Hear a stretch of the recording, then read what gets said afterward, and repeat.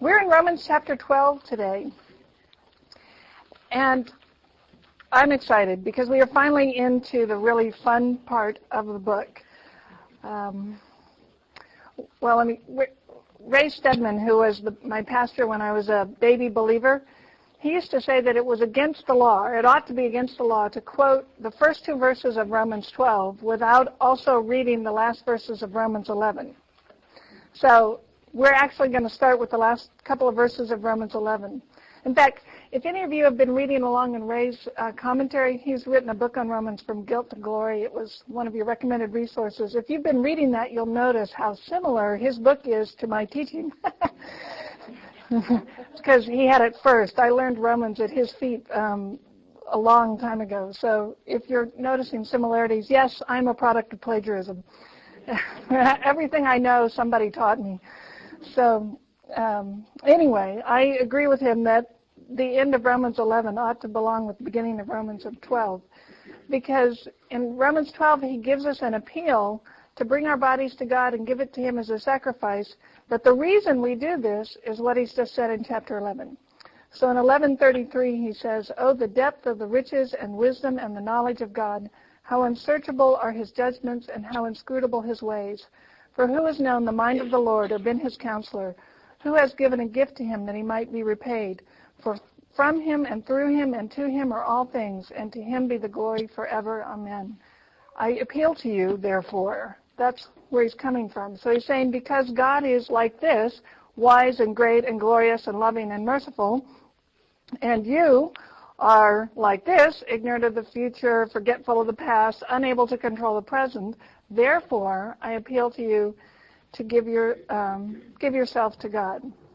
So we've come to the third main section of the book. It's the final section, and it deals all with practical Christian living. So the first 8 chapters, just for those of you who are new, we started last fall. The first 8 chapters, Paul lays out his case for what the gospel is, that we are justified by faith and grace alone. And that takes him through chapter 8. In 9 through 11, which we just finished, he says, well, how do we know the gospel is trustworthy? Is it too good to be true? And the way he answers that question is looking at how God dealt with Israel. And said if God was trustworthy in his dealings with Israel, then we can be sure that he is trustworthy with the gospel. And now we come to the last section of the book, and this is the so what section. This is what I call the icing on the cake chapters, because from here on out, it's application. And that's all he's going to do is say, if everything I've said is true about the gospel and about God, and this is what grace means, and this is what how trustworthy the gospel is, what difference should that make? How should you live your life? So if you've been wondering, where's the application? The next 8 weeks, that's all we're going to do is application. So we built the solid foundation of what is the gospel, how trustworthy is it, and now we're going to answer, okay, so what? How should we then live? What difference should that make to us? All right, so let me just do the first 2 verses. And I almost broke this chapter up and just did the first 2 verses as their own unit. So we're going to, you're not supposed to have more than like 3 points in a talk. Well, we're going to have like 5 today, but maybe 6. We'll see how far we get. But it's just a great chapter. So having told us at the end of 11 how great God is, he says, "Therefore I appeal to you, brothers, by the mercies of God, to present your bodies as a living sacrifice, holy and acceptable to God, which is your spiritual worship," or literally, which is your logical service. The idea is it makes sense. It's the only sensible thing to do. "Do not be conformed to this world, but be transformed by the renewal of your mind, that by testing you may discern what the will of God is, what is good and acceptable and perfect." There's a sense in which everything we're going to say from here on to the end of the book follows from this first point, this present yourselves as a living sacrifice, holy and acceptable to God. He's basically, from here on out, he's going to explain what that means in a lot of detail and detail. I can't think of another word. So let's talk about what that means. Present your bodies as a living and holy sacrifice, which is your spiritual service, or literally, which is your logical response. It's the only thing to do.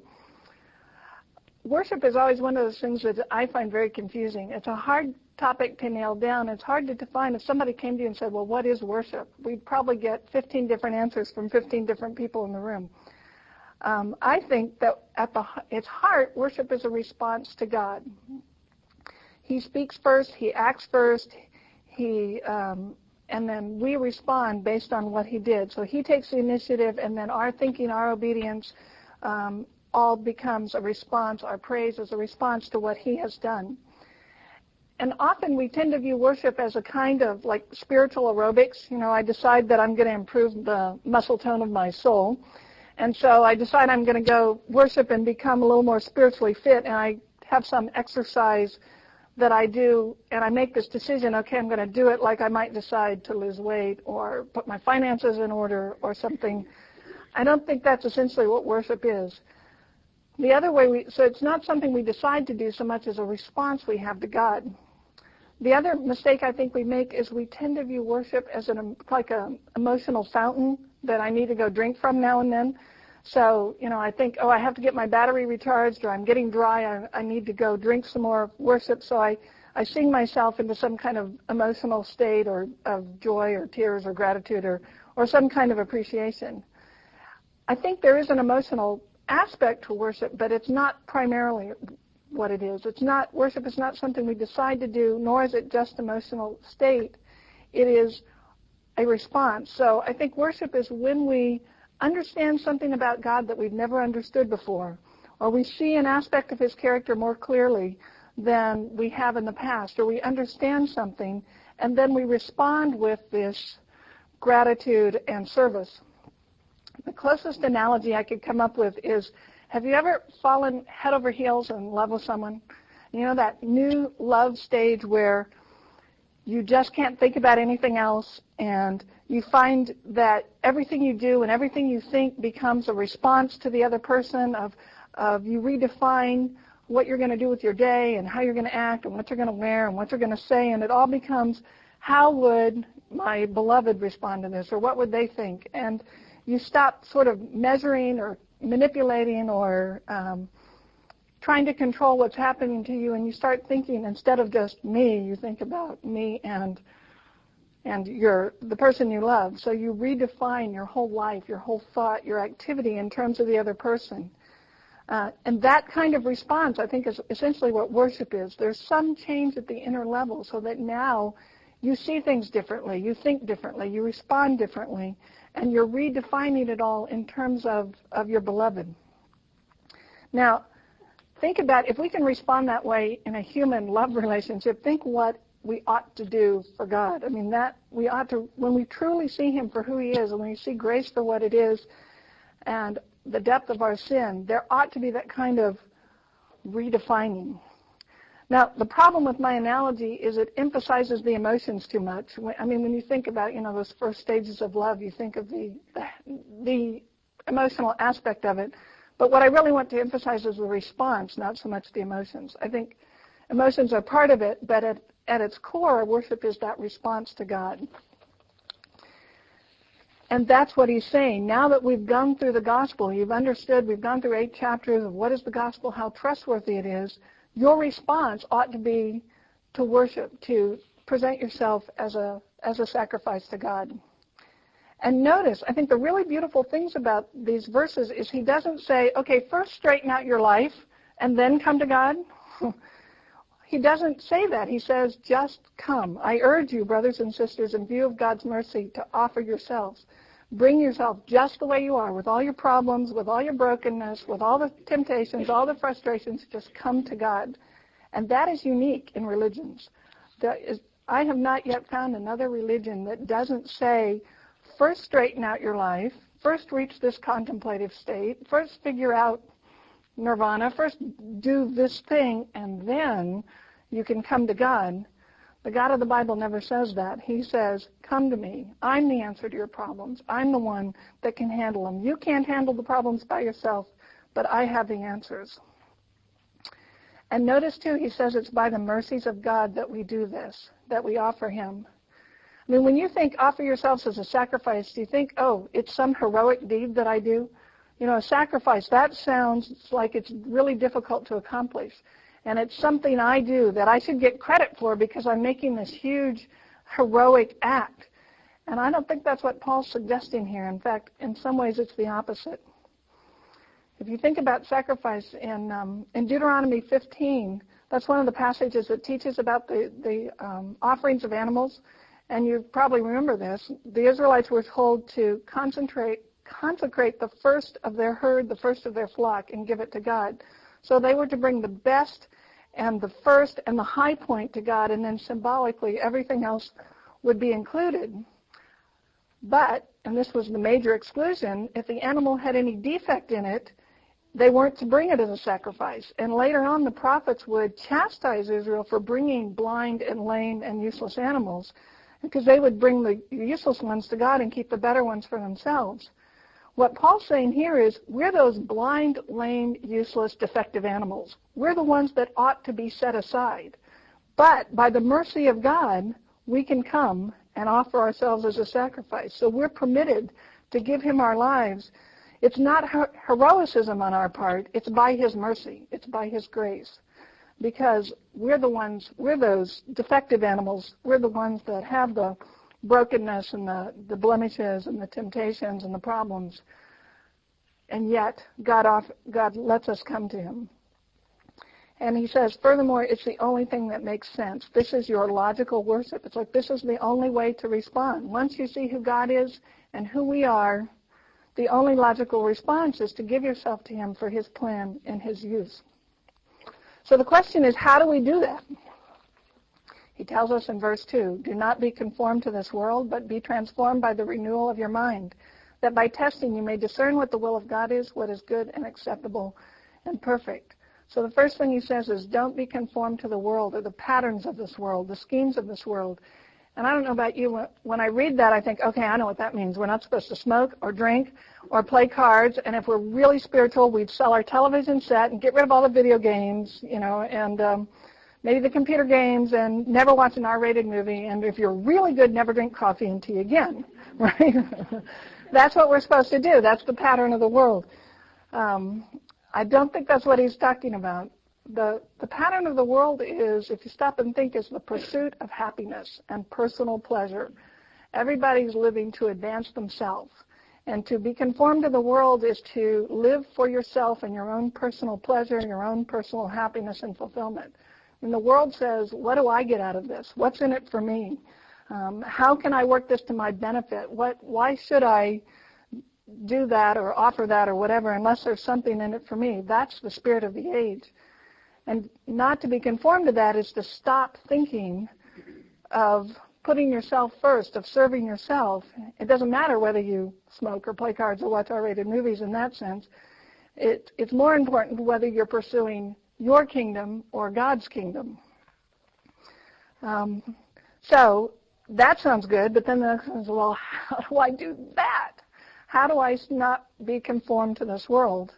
I think he gives us his first clue, by the renewal of your mind. The only answer to how is this going to work is to let God change you in your inner being so that you begin thinking a new way. So instead of thinking, what do I get out of this? I think, how can I serve God in this? And we begin to look at life the way Jesus looked at life, seeing it as he sees it. What's really there? What's really important, not just what seems to be important or what looks important. So we need to let God change our thinking such that life becomes not self-advancement, but advancement of God's kingdom, advancing his will, not my will. That's the basis for living, and that takes a renewed mind.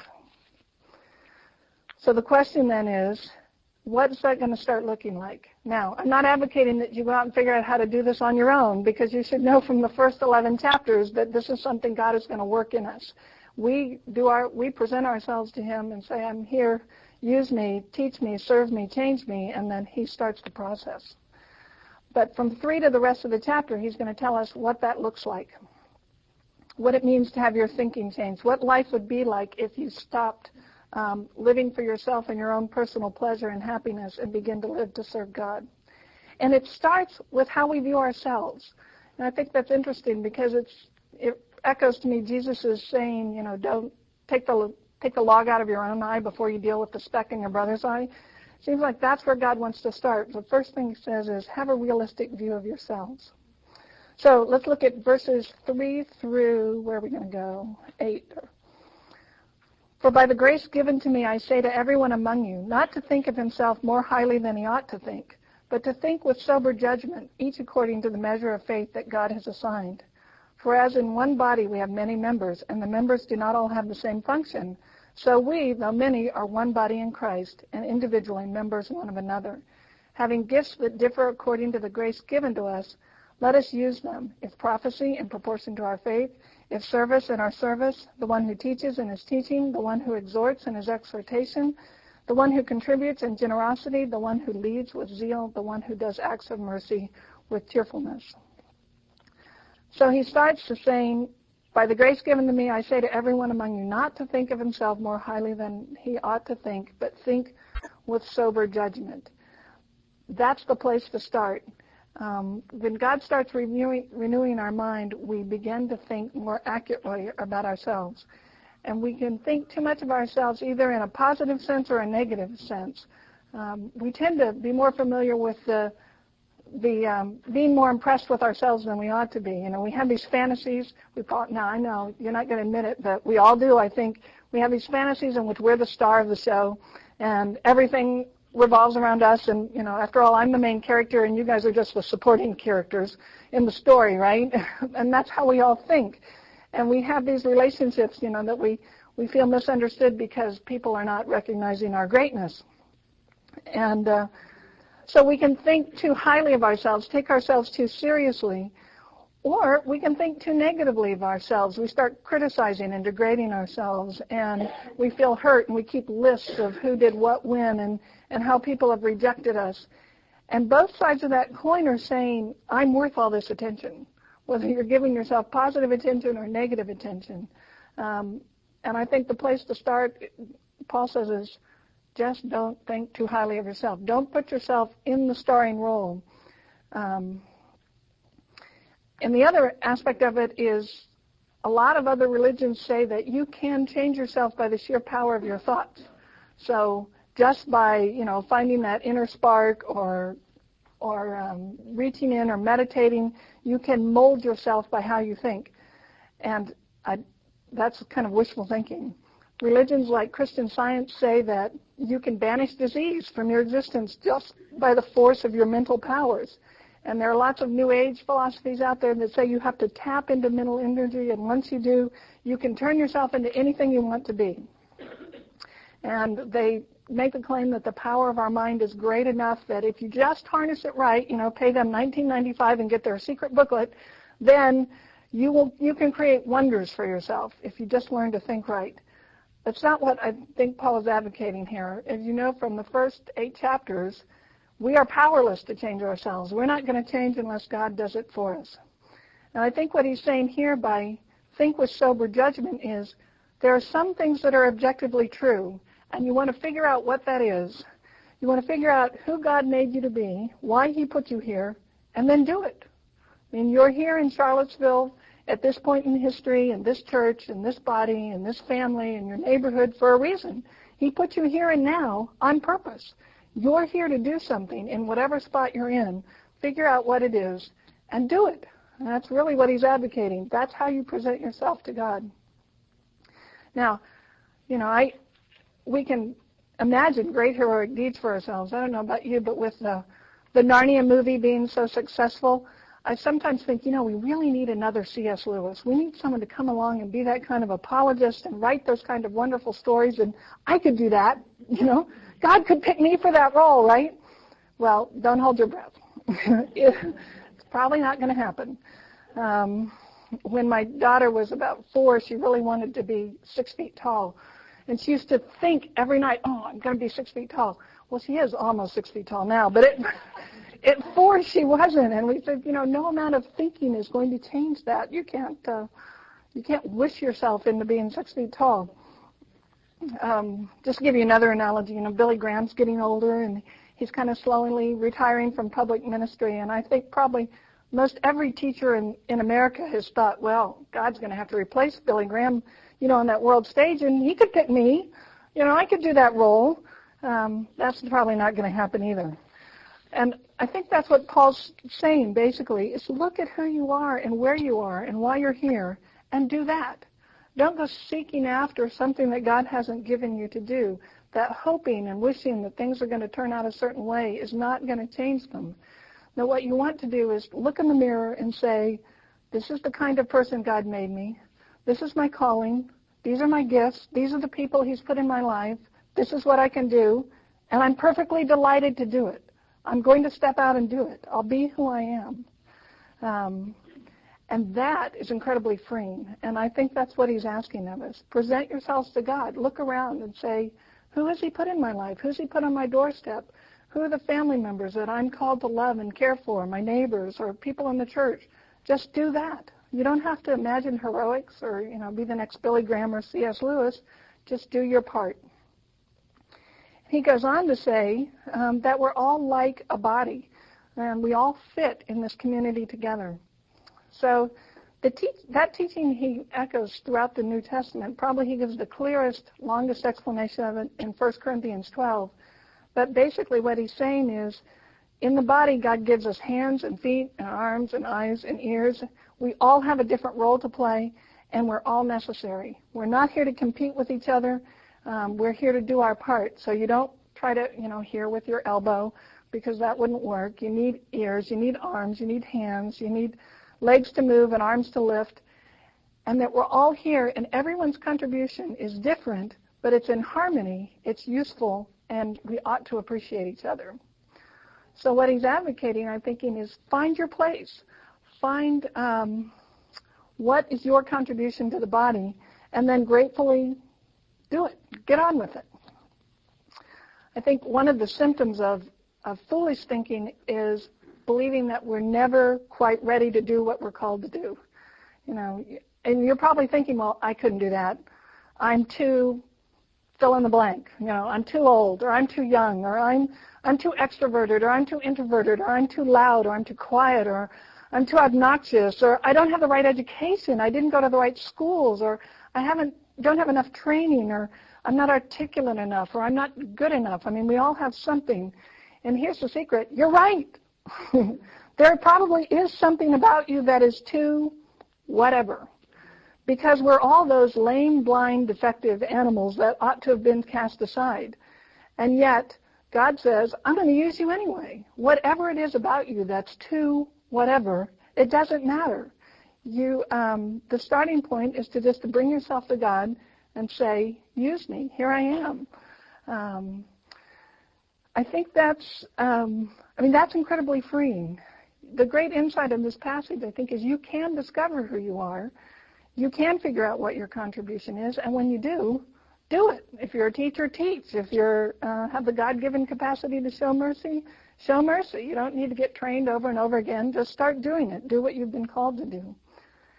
And the other application of that is not only can you figure it out and do it, we need you to figure it out. That's part of being a body in a community. God has put us here in Charlottesville, and He's given us the right mix here, and we need each other. If you don't go out and use your gift, then the rest of us, are limping along without a foot or whatever. Each person is uniquely gifted and uniquely needed. We need you to serve. We need you to do that. There's no one else on the planet who will do what you have been called to do. Now, some things are obvious. If you're a wife, there's no one else who's been called to be a wife to your husband. That's kind of a given. If you're a mother, there's no one else who's been called to be a mother to your children. And I think those are roles we ought to take profoundly seriously. Those are our responsibilities.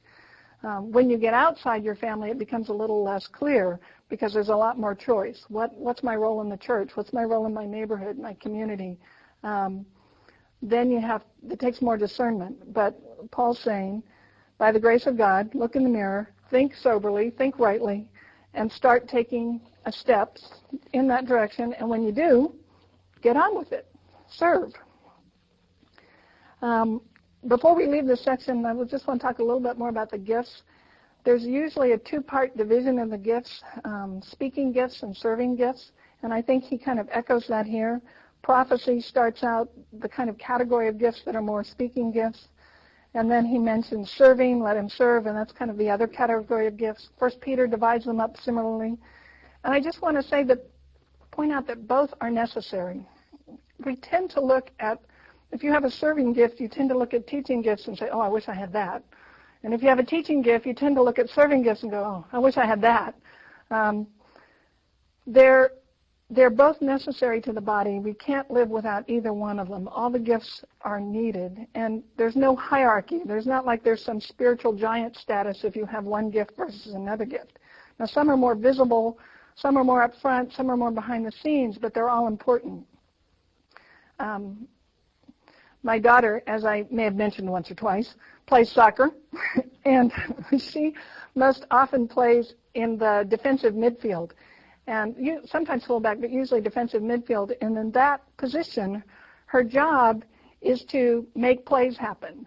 So from that position, you can see 3/4 of the field, and you can see where the seams are and see where the openings are and see where the play is developing.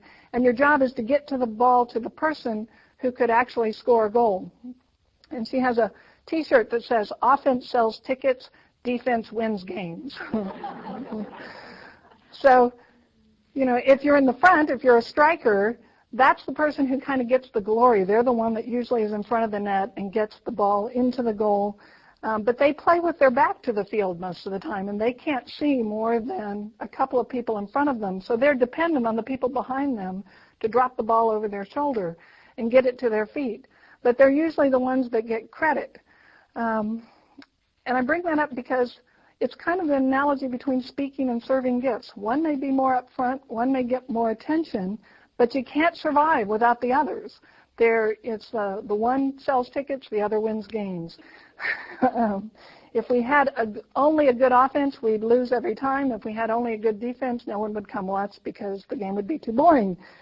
And the point of all that is just as all the positions are needed on the soccer field, so all the gifts in the church are needed. We aren't in competition with each other. We are players on the same team, and we need to pull together to work together.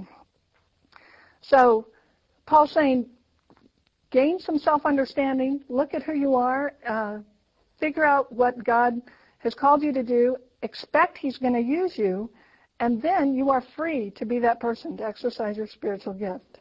I think he ties it to having a measure of faith. The more we grow in faith and maturity, I think the more we're able to see who we are and agree that God has done this wonderful thing in us, and we're free to live it out. Now, think about what the church would be like if we lived that really well. I think our world is crying out for that kind of community. There are lots of people that don't have friends, that don't have family members within any reasonable distance from one another. They don't know how to fit in. You go to work, you come home, you never talk to anyone. There's this loss of human relationships and community in modern America. And the church is a place to have that. And if you think about it, it's the best place to have it because it's the one organization that says you can be fully different and fully connected. Because every other organization you join because you have a common interest. Maybe your kids go to the same school, or you went to the same school yourself, or you cheer for the same team, or you have the same political point of view, or you wear the same clothes or something. You join these organizations and associations, and you're expected to be like everyone else. You like the same music, you cheer the same team, you have the same political point of view. What Paul's saying is in the body of Christ, you get to be fully connected with everyone else, radically and connected the way a body's connected, needing each other, and individual, completely different. You're not supposed to look like me, and I'm not supposed to look like you. God hasn't, that would be redundant. We wouldn't work as well if we were all carbon copies of each other. So the marvelous gift of the body of Christ is we get to be ideally who we are and ideally and really connected to other people.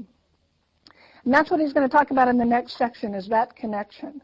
So let's look at 9 through 16. Let love be genuine. Abhor what is evil. Hold fast to what is good. Love one another with brotherly affection. Outdo one another in showing honor. Do not be slothful in zeal, but fervent in spirit. Serve the Lord. Rejoice in hope. Be patient in tribulation. Be constant to prayer. Contribute to the needs of the saints and seek to show hospitality. Bless those who persecute you. Bless and do not curse them. Rejoice with those who rejoice. Weep with those who weep. Live in harmony with one another. Do not be haughty, but associate with the lowly. Never be conceited. So having taken a sober look at ourselves and figuring out where God wants us to serve, now he's saying, look around you. How do you treat the other members of your community, the other people in the body of Christ? And I think what he's adding here is essentially passion. Listen to the vocabulary he uses. Abhor what is evil. Hold fast. Show affection. Outdo one another. He uses zeal, fervence, rejoice, be constant, rejoice, weep, live in harmony. The verbs he uses are really active, passionate, energetic kind of words. So he's saying, be engaged from the heart. Be committed to the people around you. Be deeply committed to them. Care enough about them that when they rejoice, you rejoice. When they weep, you weep. Look at life from their perspective. Have their burdens matter. So the encouragement is to draw us out of ourselves and to begin to weep and mourn and rejoice and pray with those that God has put us in community with. So we've got this sober judgment, but then this passionate commitment to others, and along with that, I think the other theme through that section is generosity. Along with being passionate, he's saying, give more than you get. That's essentially the point he's making. Look for ways to spend yourself for someone else. Instead of keeping track of how much I'm getting, what am I getting out of this, like the world does, or what's in it for me, try to give more than you get. Be the kind of person who serves. You probably know people that, you go to a restaurant and somehow they have this uncanny ability to beat the check. And, I never know, quite how they do that. What Paul's saying is the opposite of that. Be the person that reaches for the check, not just in restaurants, but in relationships, in spiritual things, in everything you're in. When you have a chance to act or give or serve, do more. Be aggressive in doing that. Outdo each other. Give yourself away. And that's what he's advocating. If there's work to be done, I think he'd say, do more than your share. Try to figure out where God wants you to use, and then be passionate and generous in doing it. Just a couple of comments on the specifics. In verse 16, do not be proud, but be willing to associate with people of low position. There's always in every social group, there's kind of the high status and the mid status and the low status people, humanly speaking anyway. We kind of rate where we fall on the social totem pole, and we always want to associate with the people in the inner circle, with the kind of the spiritual giants, because then maybe their status will rub off on us, right? And I think what Paul's saying is, don't do that. Look for the person who needs you. Don't look for the person who can give you something. Look for someone who might need you. So, we get this huddle syndrome where everyone's in a huddle trying to see into the inner circle. The answer to the huddle is turn around. Look at the people behind you. That breaks the huddle. That gets the body moving and serving. Be hospitable. Hospitality is not just entertainment. It's giving to people who are unlikely to pay you back. Serving when you're not worried about, well, if I have them to dinner, then they'll have me to dinner. It's just giving to give yourself away. We got to move. All right, let's look at the final section. Now he's going to extend this passion and generosity, I think, to what do you do in the face of persecution and difficulty? What do you do? He's going to add show grace and mercy in the face of antagonism. And it's interesting to me, I think in this whole section, he's still talking about the church. He's still talking about believers. And he says, when you're persecuted, bless those who persecute you. I think the reality is we may both love the Lord and we may drive each other crazy. There are just some people that we're going to clash with at some level. And how do you deal with that? And as far as you can, live peacefully. So let me read that section. Verse 17 to the end. Repay no one evil for evil, but give thought to do what is honorable in the sight of all. If possible, so far as it depends on you, live peaceably with all. Beloved, never avenge yourselves, but leave it to the wrath of God, for it is written, vengeance is mine, I will repay, says the Lord. To the contrary, if your enemy is hungry, feed him. If he is thirsty, give him something to drink. For by so doing, you will heap burning coals upon his head. Do not be overcome by evil, but overcome evil with good.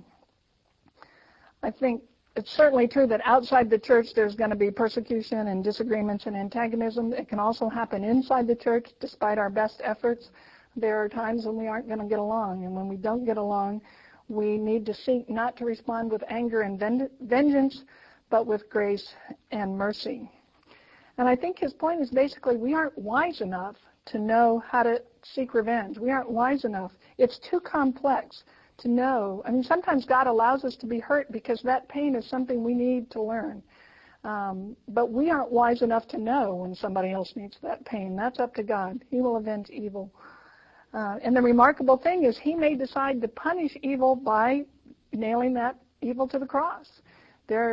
He may win to the wicked to himself because of his son, and we're not wise enough to know how that's all going to play out. So our job is to trust that he will take care of it, that he will handle it. It's his job. In verse 20, he's quoting Proverbs 25. If your enemy is hungry, feed him. If he's thirsty, give him something to drink. In so doing, you will heap burning coals on his head. The idea of that is to do unexpected good, to do more than you're expected. If you're asked for one thing, give more, give generously to that. It's an extraordinary calling, and I confess it's a lot easier to teach it than it is to do it, especially on a regular basis. But he's saying our motive ought not to be revenge and hurting, but our motive ought to be grace, as we have been shown grace. Now, the phrase heap burning coals on his head is really difficult to interpret. There are about 4 or 5 different streams of thought as to what it means and how it came to mean what it means. It's a phrase that Paul didn't originate. It comes from Proverbs, and it probably came from more ancient literature than even Proverbs. But all the different lines of thought agree on one thing. They all end up at the same point, and that is that the significance of it is doing unexpected good, repaying evil with good, or doing something nice in the face of anger. Every different line of thought ends up in that place. The question is, how did they get there? I'm going to tell you the one I like best, and I also have to tell you right now it's not the favorite. It used to be, and probably 50 years ago, but now it's fallen out of scholarly favor, and there are some other lines of thought that have taken preeminence. But to me, I think it still makes the best sense, so I'm going to tell it to you. And that is, in ancient times, they didn't have matches. So if your fire went out, you had to go borrow someone's coals to restart your fire. And you would probably go to your neighbor and take a jar with you or something that you could carry a hot coals in. And if your neighbor was generous, he would fill your jar to overflowing. Instead of just giving you, here's one coal, he might fill the entire jar to the top. And then usually they carried those on their heads, with this padded. So the image of heaping burning coals on their head is filling the jar to overflowing. And it becomes a picture of an ample, generous response. And then the metaphor comes as giving generously. Now the current kind of scholarly fashion is that it didn't come from that source, but it came from this Egyptian myth that's pretty long and complicated that I'm not going to go into. But no matter where the phrase came from, how it came to mean what it means, every line of thought ends in the same place, and that is showing good in the face of evil, or giving more than is expected of you. So verse 21 then, he says, do not be overcome by evil, but overcome evil with good. And there's a sense in which that could be a summary of everything we've learned so far. That the evil of the human condition, with all its wickedness, with all our brokenness, all the lies, everything that Paul went through in the first 4 chapters of Romans, that God is going to overcome all of that with good and grace, and then we are to reflect that as we serve him. Now, we're out of time, but I just want to summarize. Does this overwhelm you? I mean, you look at this and go, great, she just added 250 things to my to-do list, and I can't do any of them. I'm not that kind of person. It's overwhelming. If you are, let me just address that, because that's my first response. I look at this and I go, this does not describe me. This might be the ideal, but this is not me. And if that overwhelms you, go back to the first chapter where he says, don't think more highly of yourself, but think with sober judgment. That's the starting point. You don't have to exercise every gift. You just need to exercise the gifts God has given you. You don't have to meet every need in Virginia or in this church or in the community or in the world. Just figure out what God's put on your doorstep. Start there. So you don't have to do everything, just your calling. And so we want to learn to distinguish between being called and being driven. You know, if you're driven, you've taken on too much. You're overcommitted. You're stressed. You're probably working outside your area of giftedness. If you're called, you're doing what God's asked you. It may be growing and stretching, but it will also probably bring joy. So, you know, when we're driven, we're often focused on ourselves and thinking, if I don't do this, then that person will think I'm not a good Christian. That's not the focus. The focus is on calling God, or on serving God. So if you're called, you're looking for, how can I serve him with the way he's given me? A few years ago, I had a friend call me who really was in a bad situation and needed help. And I was so busy, I couldn't even take the phone call. I mean, literally every minute I was on the phone, I was seeing all the balls that I was going to drop because the minutes were ticking away. And it hit me at that point like a 2x4 that I was radically wrong, that I was driven and not called, and that I had a big problem. If I am too busy, that when someone calls in desperate need and I can't even take a 10-minute phone call, then my life was out of whack, and I had to make some radical changes. That I'm not advocating that kind of busyness. Busyness is an idol, I think, in our society. We tend to think the more busy we are, the better people we are, the more status we have.